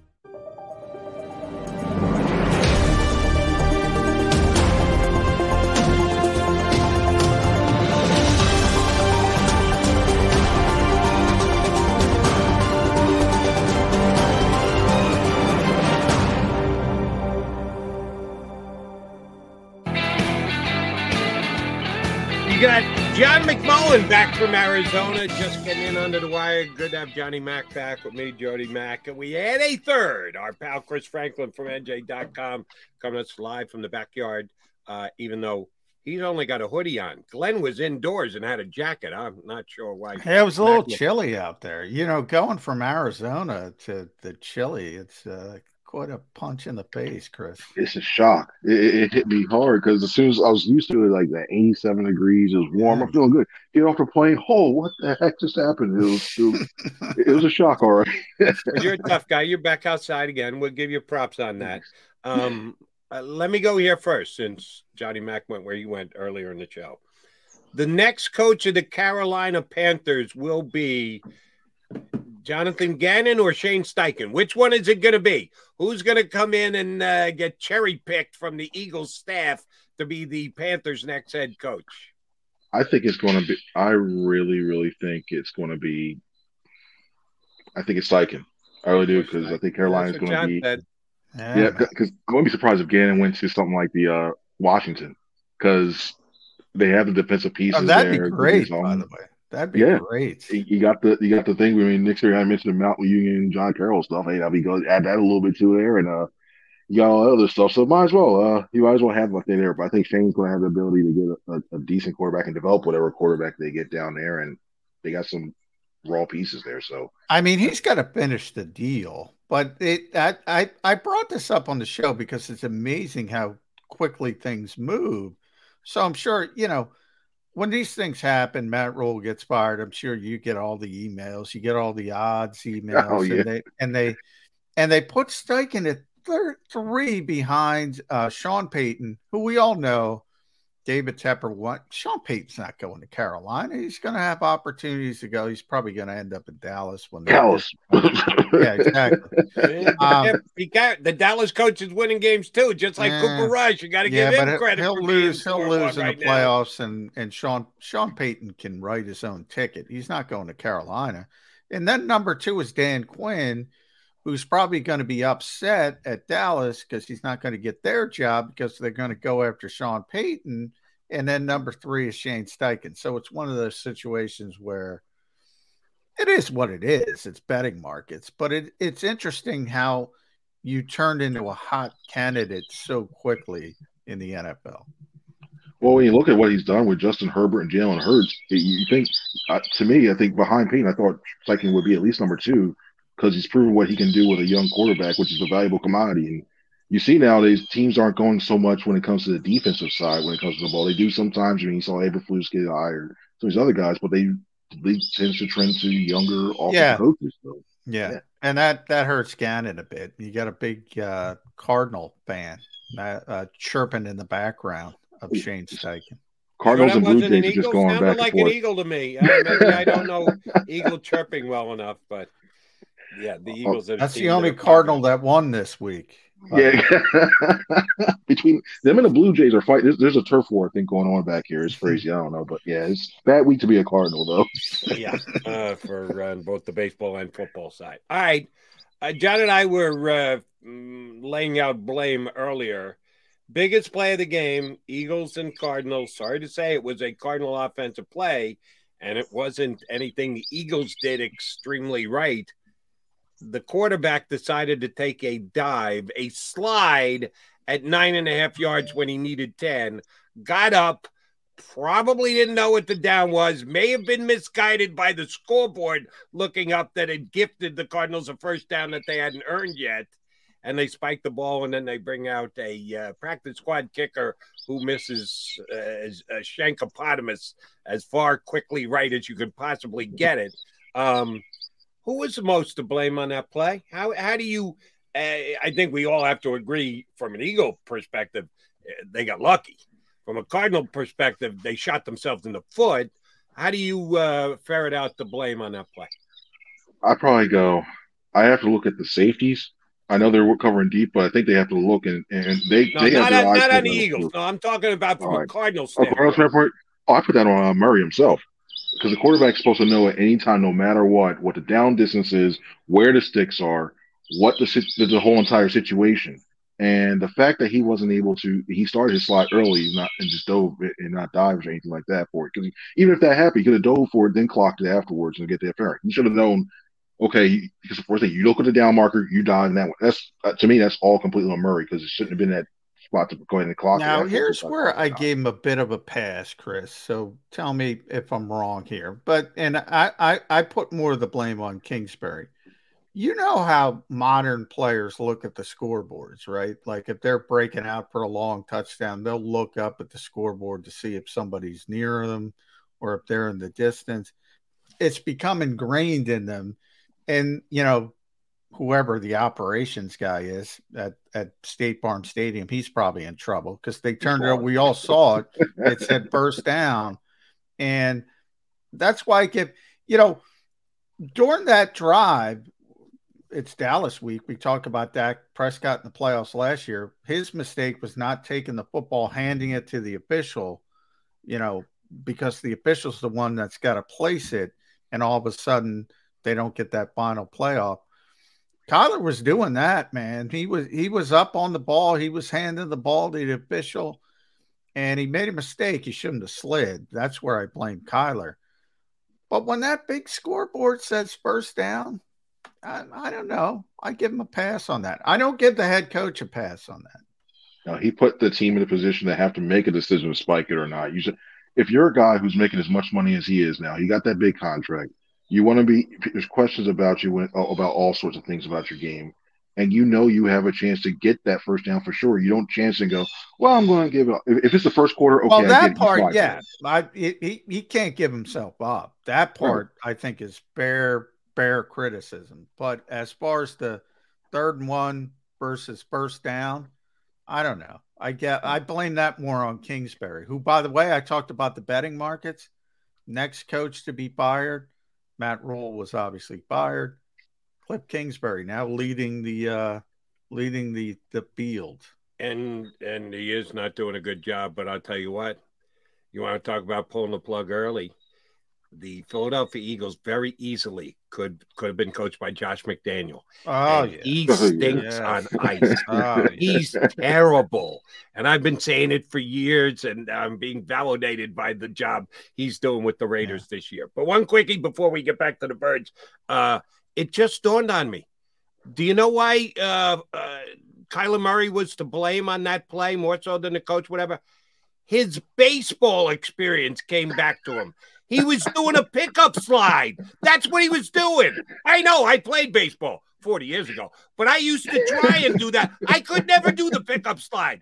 You go down and you come right back up. No.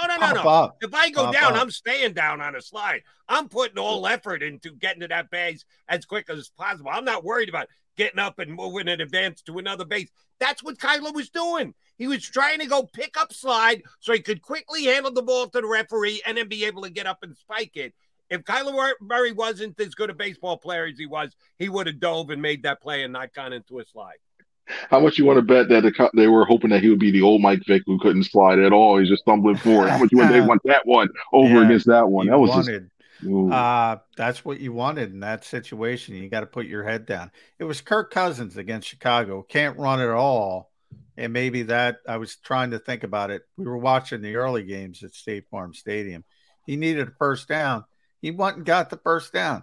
Kyler Murray didn't go get the first down. That's you need to do that in that situation. Yep. I want to compare these two quarterbacks, Chris. Okay. Jalen Hurts and Kyler Murray. I think Jalen Hurts is a better quarterback. I mean, and I start to think about it, and this is the way I think about it. If I have a bad team, I probably want Kyler Murray to be my quarterback over Jalen Hurts. But if I have a good team, I want Jalen Hurts to be my quarterback over Kyler Murray. Does that make sense? See, I just take Jalen Hurts in both situations because I think Murray's got the arm talent. I like what he does. He can put touch on the ball, and I see all the stuff he can do physically. But when I look at some of the intangibles, when I look at the off the field stuff, when I look at the way that when it comes to you seeing the stuff with the sideline, the way he acts, there's still too many things where I'm just looking like, okay, if you put Jalen Hurts on the Cardinals team, that Cardinals team is the one I think is undefeated because you think the little things in the personnel they have on it. And then you got DeAndre Hopkins coming back on that team, and they'd be tough to stop. Well, yeah, you put Kyler Murray on this team. You put Kyler Murray on his team, I got some serious questions. I mean, when it comes to a situation where it'd be tight. Well, that's what I mean. Kyler can't manage a great team. The Eagles have a good roster. I don't think Kyler can manage a good roster as well as Jalen Hurts. But if I need somebody just to make plays because I don't have other players and just run around like a knucklehead and do off schedule I get it. Yeah, that part. Yeah, that one you guys actually buy time. Just okay. Let me roll around and do the family circle thing, bounce around, and then throw it 10 yards out. All right, cool. That works that way too. But yeah, in this offense, I'd rather have Jalen Hurts than this one by a lot. I think he's surpassing. Who would have thought we said that last year? I think we were going to get a family circle reference. I like it, Mr. Franklin. Thank you. And oh, by the way, the Eagles are going to try and burn a copy of this tape because you guys just made a really good argument as to why Jalen Hurts needs to be paid more than Kyler Murray. Yeah. And that would be $230 million with $160 million of it guaranteed. So Eagle fans, get ready. The Eagles are going to have to restructure their team, and not necessarily for this next upcoming year because he's on the final year of his rookie deal. But if they're going to get an extension done, the quarterback payment is going to go up real fast, real high, because Jalen is playing as well as he is. And yes, we can all say we don't like it. I remember, quick aside, I had Bobby Clark on once when Mac and Gun was with us, Howard Devon. We're doing a show together. Bobby Clark said somebody had signed a big contract, and I think Lindor Steele was coming due. He said, I'm not going to be dictated by other contracts in the league. Oh, yeah, you are, Bobby. Yeah. You can say that all you want, but the reality is that's the way sports works. That was 20 years ago. It's still very much that way today. Oh, that's going to dictate how much Jalen Hurts is going to make as much as anybody else. He's going to be comped to the other quarterbacks, and Kyler Murray is as close a comp as you're going to get, and we know what he's making, and both of you guys just said, it's not close. I'll take Jalen Hurts over Kyler Murray. It's amazing how quickly. And by the way, that development is one of the reasons Shane Steichen is a hot candidate. And that's kind of how it moves that quickly in the NFL. Now, since what we do is nitpick in certain circumstances, and I said this on our post-game show, and I'm going to say it to you as well, Chris. I don't want to be dramatic, but if I see another damn outside bubble screen, smoke screen, zero screen, I'm going to shoot myself in the face. I'm tired of it. And I'm blaming the quarterback for that because that was a hot read. Some of the scripted stuff, I don't have an issue with. And it worked, by the way. The Dallas Goedert stuff early in the game, they ran that well, but then he just kept going back to it. You got to throw a curveball. You can't do the same thing every time. That I blame the quarterback for. Am I wrong? I think they were doing it part of the gameplay. I think they were reading the box to me a lot. I think they were just going, okay, if there's 7 or more in a box, okay, we're just going to go this and try to supplement that in the outside run game. Steichen. I can't give him the Carolina job now. Yeah, he's still going to like, sorry, now I got to come back another year now. But it looked a lot like that because when the Cardinals were running that amoeba look, when they had the linebackers starting to move around, they couldn't discern themselves, but they all were within the tackle box. It's like, okay, we don't know which way they're going to go. Okay, go outside and try to get up 2 or 3 yards. And that's fine a couple of times, but I'm shocked the team didn't make an adjustment off of that by doing a fake bubble screen and going deep because they were selling out. They were spread out. So it was almost like somebody dropped up as a drop of water and they just went that way. So they all spread out horizontally. The vertical was there. The seams were there. They tried to do it like pump fake. Yeah, you got to show something else. Otherwise, they're just – and they kept jumping at the end. They figured out, all right, this is what they're going to do. So maybe there's blame to go on both sides, but you got to throw a curveball in there. That's an adjustment that I think should have been made late in the third quarter, at least to take a shot to soften up those safeties from coming down a little bit. So I put it on the trio, Sirianni, Steichen, and also Hurts. I mean, one of them should have gone like, hey, you know what? Let's try to do something a little different. So taking a shot off of that, and I think they would have had success with it. All right, let's jump back into evaluating the Eagles in the vacuum that was this game against the Cardinals. After allowing the Cardinals to tie at 17-17, Eagles get the ball back, 9 minutes and change to go. 17-play drive, 8 consecutive running plays, take 8 of the 9 and change minutes off the clock before, they had to settle for a field goal and you wanted a touchdown. But that was pretty damn impressive, and that was Eagle getting back to their DNA, that they know they've got that trump card, and when they have to play it, they can play it. We can just go mano-a-mano with our offensive line against your defensive line, and we're going to win because we have that much faith in our offensive line, guys. Is that a good thing or a bad thing, Chris Franklin? It's a good thing. It's good because I think it's when in doubt, and I know we just talked about bowl screens, even if they had 7 or 8 guys in the box, they've had success with that. Teams have done this in the past where they loaded everybody up, and the Eagles have still found a way to get creases and still move the ball down the field, and it wears you down. It helps you in the fourth quarter. And when in doubt, if you need to settle things down, because you had that patchwork offensive line for most of the game, and then so the fact that you're trying to throw that much, I questioned that a little bit because okay, you got Opeta now. It was like basically look, most of the second unit was on the left side. So yeah, I think when in doubt, that this team has to go back on a run. It doesn't have to be a pass. Right, but here's the way I was asking the question. If you want to dismiss me again, feel free. They're 2 for 2 at doing this year. When they needed to do it against the Lions, they did it. Ran the 4 minutes off the clock. Thank you. Drive home safely, Detroit. And they did it again for the most part. All right, yeah, they didn't get the touchdown, but they got 8 of the 9 minutes off the clock, and they scored. That's and all 3 timeouts, by the way. And right. all 3 timeouts. They made them use 2. They got lucky on that third one. Yeah, the defensive player got hurt. Though. That's the rules. So yeah, I mean, they burned all 3 timeouts. There was some luck involved in this Eagle win, and that was part of it. But it's not a given. We like to think it's a given. 2 for 2 is 2 for 2. But do you have any fear whatsoever that the Eagles thinking in that direction? Well, when in doubt, we can just run. We can just stick it up their rear ends when we need to because we're that good.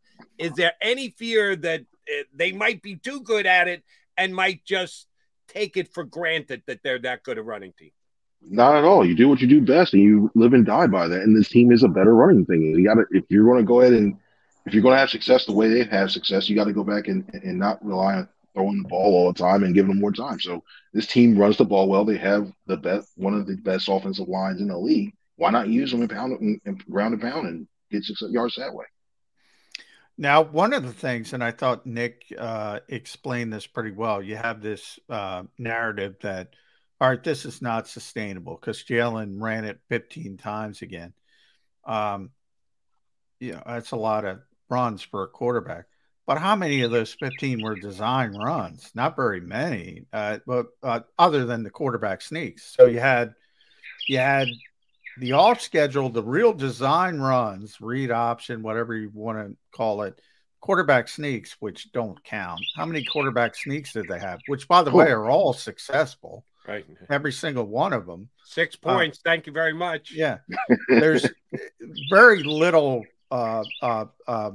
danger on quarterback sneak plays. So really, of that 15 carries, how many were design runs? He's just a really difficult player to deal with. Jalen Hurts is just incredibly difficult. And now I hear people saying he's got 4 passing touchdowns. Who cares? I don't get what people. This is me personally. It's to me. I just always feel like, okay, if you do whatever wins the game, then that one too. Well, you didn't do it this way, so it doesn't count. Like, no, you just continue trying to do what you do the best. I never understood it. Well, you only have 4 touchdowns. Well, you can't throw the ball through the air. It doesn't matter as long as you look on that scoreboard and they get more points than the other team. That's what I thought was the more important thing. So if he's getting 4 touchdowns, but if he's moving the ball through the air, say from 20 to 20, all of a sudden they decide to go ground and pound and get it that way too. It works too. So Johnny Mac, I'm going to ask you to look something up real quick. I'm asking Chris this question. Safeties rankings for Pro Football Focus so far this year. I'm specifically looking at Marcus Williams of the Baltimore Ravens because John has told us, and a lot of others have reported, the Eagles uber aggressive in trying to get him. The price just went a little higher than they thought he was worth, so they backed off and he ended up with Baltimore. But the Eagles really wanted him to be their other safety, of course, for Marcus Epps last year. The Raven defense on the back end has been terrible this year, so I'm assuming I don't watch every snap of their games like I do the Eagles, that he hasn't played all that well. Fractured his wrist, dislocation. He's going to be gone months, as in that's 8 weeks minimum. Did the Eagles have the karma thing going for them this year? In addition to being 5-0 and doing everything right on their own, the guy they really wanted as a free agent wasn't playing well, and he's hurt. The guy they wanted to hire as the coach 2 years ago, Josh McDaniel, sucks with the Raiders. Thank you very much for holding out for Nick Sirianni, Jeff Lurie. Is there a karma thing going on here? And don't forget Russell Wilson and Deshaun Watson, even though the Eagles and two more. Thank you very much, Johnny Mac. Yeah. The Eagles would like you to forget that. It never happened. You never saw it. That Men in Black thing flashing out, never did that. But yeah, I mean, every year you need a little bit of luck. I mean, nobody's on skills. There's rarely you see a team that's dominant that goes throughout the thing. I mean, look at the Super Bowl year. We had Jake Elliott making a 60-plus yard field goal. Like, who does that on a regularity? You need a little bit of luck along the way. And when you look at a lot of those names that worked out, I have questions about when it comes to Marcus Williams and the system he's in. Given that Wink Martindale's up north now, I think that he would have done better with Wink as his defensive coordinator. But I look at that, and also he's got to worry about Kyle Hamilton on the side down there too. But another guy that looking now, I still think, you know what, maybe they dodged a bullet with that too. You got Jordan Davis instead of Kyle Williams. I think, I don't know. I haven't watched much Baltimore Raven football this year. He was playing pretty well according to Pro Football Focus. He's 14th really? Best safety. Okay. All right, so it's not on him. It's on the corners then. I think he would have been a perfect fit here because I know how the Eagles play defense, and it's a lot of quarters coverage, a lot of cover two at times, and you spin off into whatever you're going to spin off into. And he's a great coverage safety, so I think he would have been a perfect fit here. I don't know what they're doing in Baltimore, but he's a good player. But and it's one the Eagles missed out on. That's not one where I don't think they're lucky. You can never project injuries. That part of it. I mean, you can't legislate injuries. I say that all the time. They'd be a better football team if Marcus Williams was here because he's a better player than Chauncey Gardner-Johnson. But they made do, and they got at least an upgrade. So I give Howie Roseman credit for that. But the McDaniel stuff, yeah, they shouldn't even interviewed him, never mind considered him. And the Russell Wilson, Deshaun Watson stuff, I mean, Nathaniel Hackett, we talk about Josh McDaniels. Well, Nathaniel Hackett might be worse than Josh McDaniels if that's possible. So there's some issues there with Russell. But I don't know. I don't think anybody saw this coming from Jalen Hurts. I don't think the Eagles saw it coming. I don't think you saw it coming, Chris Franklin. I certainly didn't see it coming. If somebody did see it coming, maybe it was Jalen Hurts, but I don't know who else. Yeah, I thought he'd have a better year, and I didn't think he'd be at this level. I didn't think you say safely right now he's a top 5 quarterback. I thought you'd be good just having like a 10, 12 around that range. But the fact that he's playing at a high level, that he's getting a lot more touch on those balls. Like his mechanics are so refined right now. It looks so much better. That one play where he scrambled in the first quarter, got out to roll to his left, where everybody says, oh, he scrambled to his left, he's going to have issues. Well, then he resets his feet and throws it. Yeah. Tom House is making more money, man. Yeah. Let's wrap it on this, Chris. If the Eagles win the Super Bowl, does Tom House get a Super Bowl ring? He better. He better send him 2, 3, 4, whatever. Adam. I always say Tom because I can't pronounce Adam's name. Adam Dedew, however you pronounce it. He does more of the heavy lifting, so he deserves the Super Bowl. And they better buy that. They better buy see can get his services for the rest of the time, like 10-year contract. Because if he can do that for Hurts, might as well keep him around and do whatever he does. He should get a percentage of that. Hey, if Jeff Lurie gave my buddy Howard Eskin a Super Bowl ring when they won in 2017, wearing his furs on the sidelines, he can spring for a Super Bowl ring for both the Jalen Hurts' quarterback coaches to get his. Freaking Jeffrey sprung for everybody. Every employee of that organization got a Super Bowl ring that I know of. Full-time employee. Here's guys who would get one: Tom House, Dado, and John's favorite defensive coordinator, Vic Fangio, who is apparently consulting with the Eagles. And by the way, I don't know why people say that, because I hate this scheme. I hate quarters coverage. You reference him on a daily basis, Johnny Mac. I reference him on a daily basis because I'm trying to teach the Eagles fans how the Eagles play defense. They use Vic Fangio's scheme. Half the league uses Vic scheme now. It drives me insane. I don't. But he's only getting one Super Bowl ring, and if he's getting it from the Eagles because they win it, and he is actually a quote unquote consultant for the Eagles. Report on Bleeding Green Nation this morning that he is being paid a fee. He was here a bunch over the summer, but he was doing a tour around the NFL. He might be consulting. He might be one of those deals. He might be consulting with multiple teams because they all use the stinking defense. And I wouldn't be surprised if he's either a senior defensive assistant or defensive coordinator here next year if Gannon goes. I really would not be surprised at all. He's a Philly guy. He's He's always a possibility. CF, always a pleasure, brother. We'll get you back up again next week. You get to hang out Sunday night with McMullen and then join us early in the week thereafter. You'll be so tired of looking at him by the time. I'm already hitting you up. You're getting up early, 9:20 post-game Chris Franklin. I'll be ready to go. I'll be like Eflin. I'll be ready to go on short rest. I'm ready to throw. He'll be outside with the Blue Jays or the Orioles or whatever the hell the birds he's got. And read Chris at NJ.com at Chris at C Franklin News with our buddy Les Bowen. NJ.com. Chris, always great stuff. Thanks, brother. Appreciate it. Y'all have a good one now. Chris Franklin here with us on Birds 365. All right, coming back. Yeah, I've been meaning to bring up Vic Fangio all show long, and I just had forgotten. Yeah, everybody thinks I like Vic Fangio. I'm just telling the fans what the Eagles run. That's all I'm doing. And I've been telling you, Jody, I've been telling you that since the summer. Forever you've been talking about Vic Fangio. That's why I felt the need to. Now people finally know. So I want my apologies. They have been. They are playing a form of the Fangio defense, but you're right.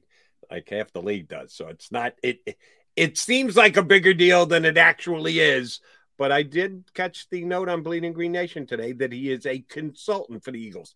And when I hear consultant, that means paycheck. That means you're being paid. That means you're expected to contribute, even if it's from afar, that the coaches can call him, get him on the phone when they need him to ask him certain questions.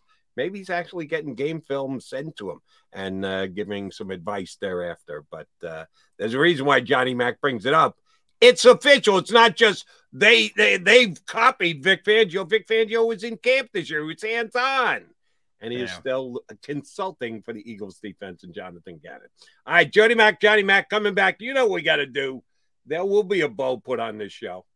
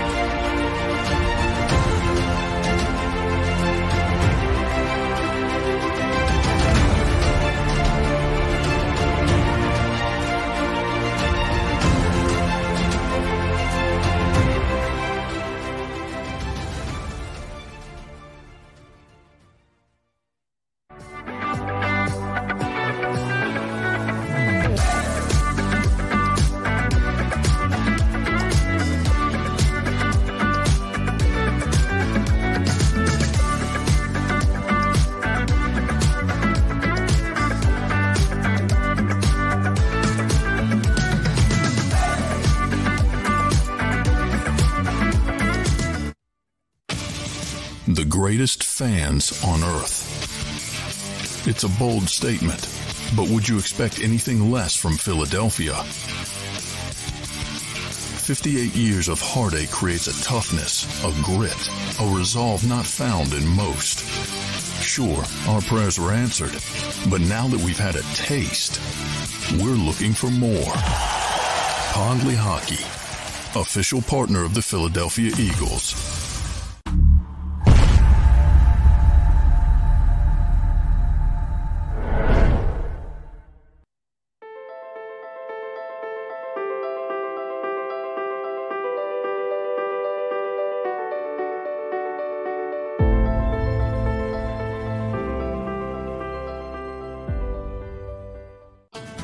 The faces you know.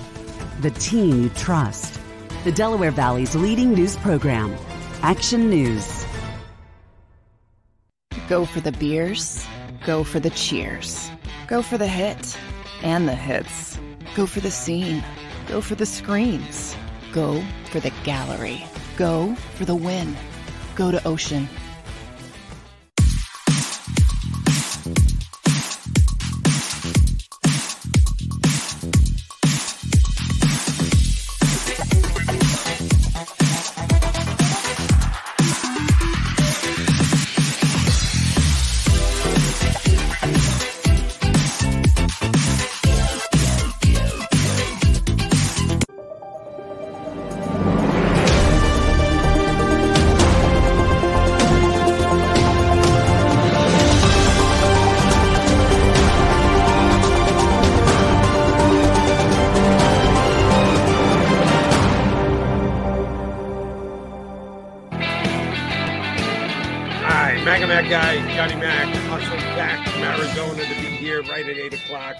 I thank him, but I need you guys to do us a favor too.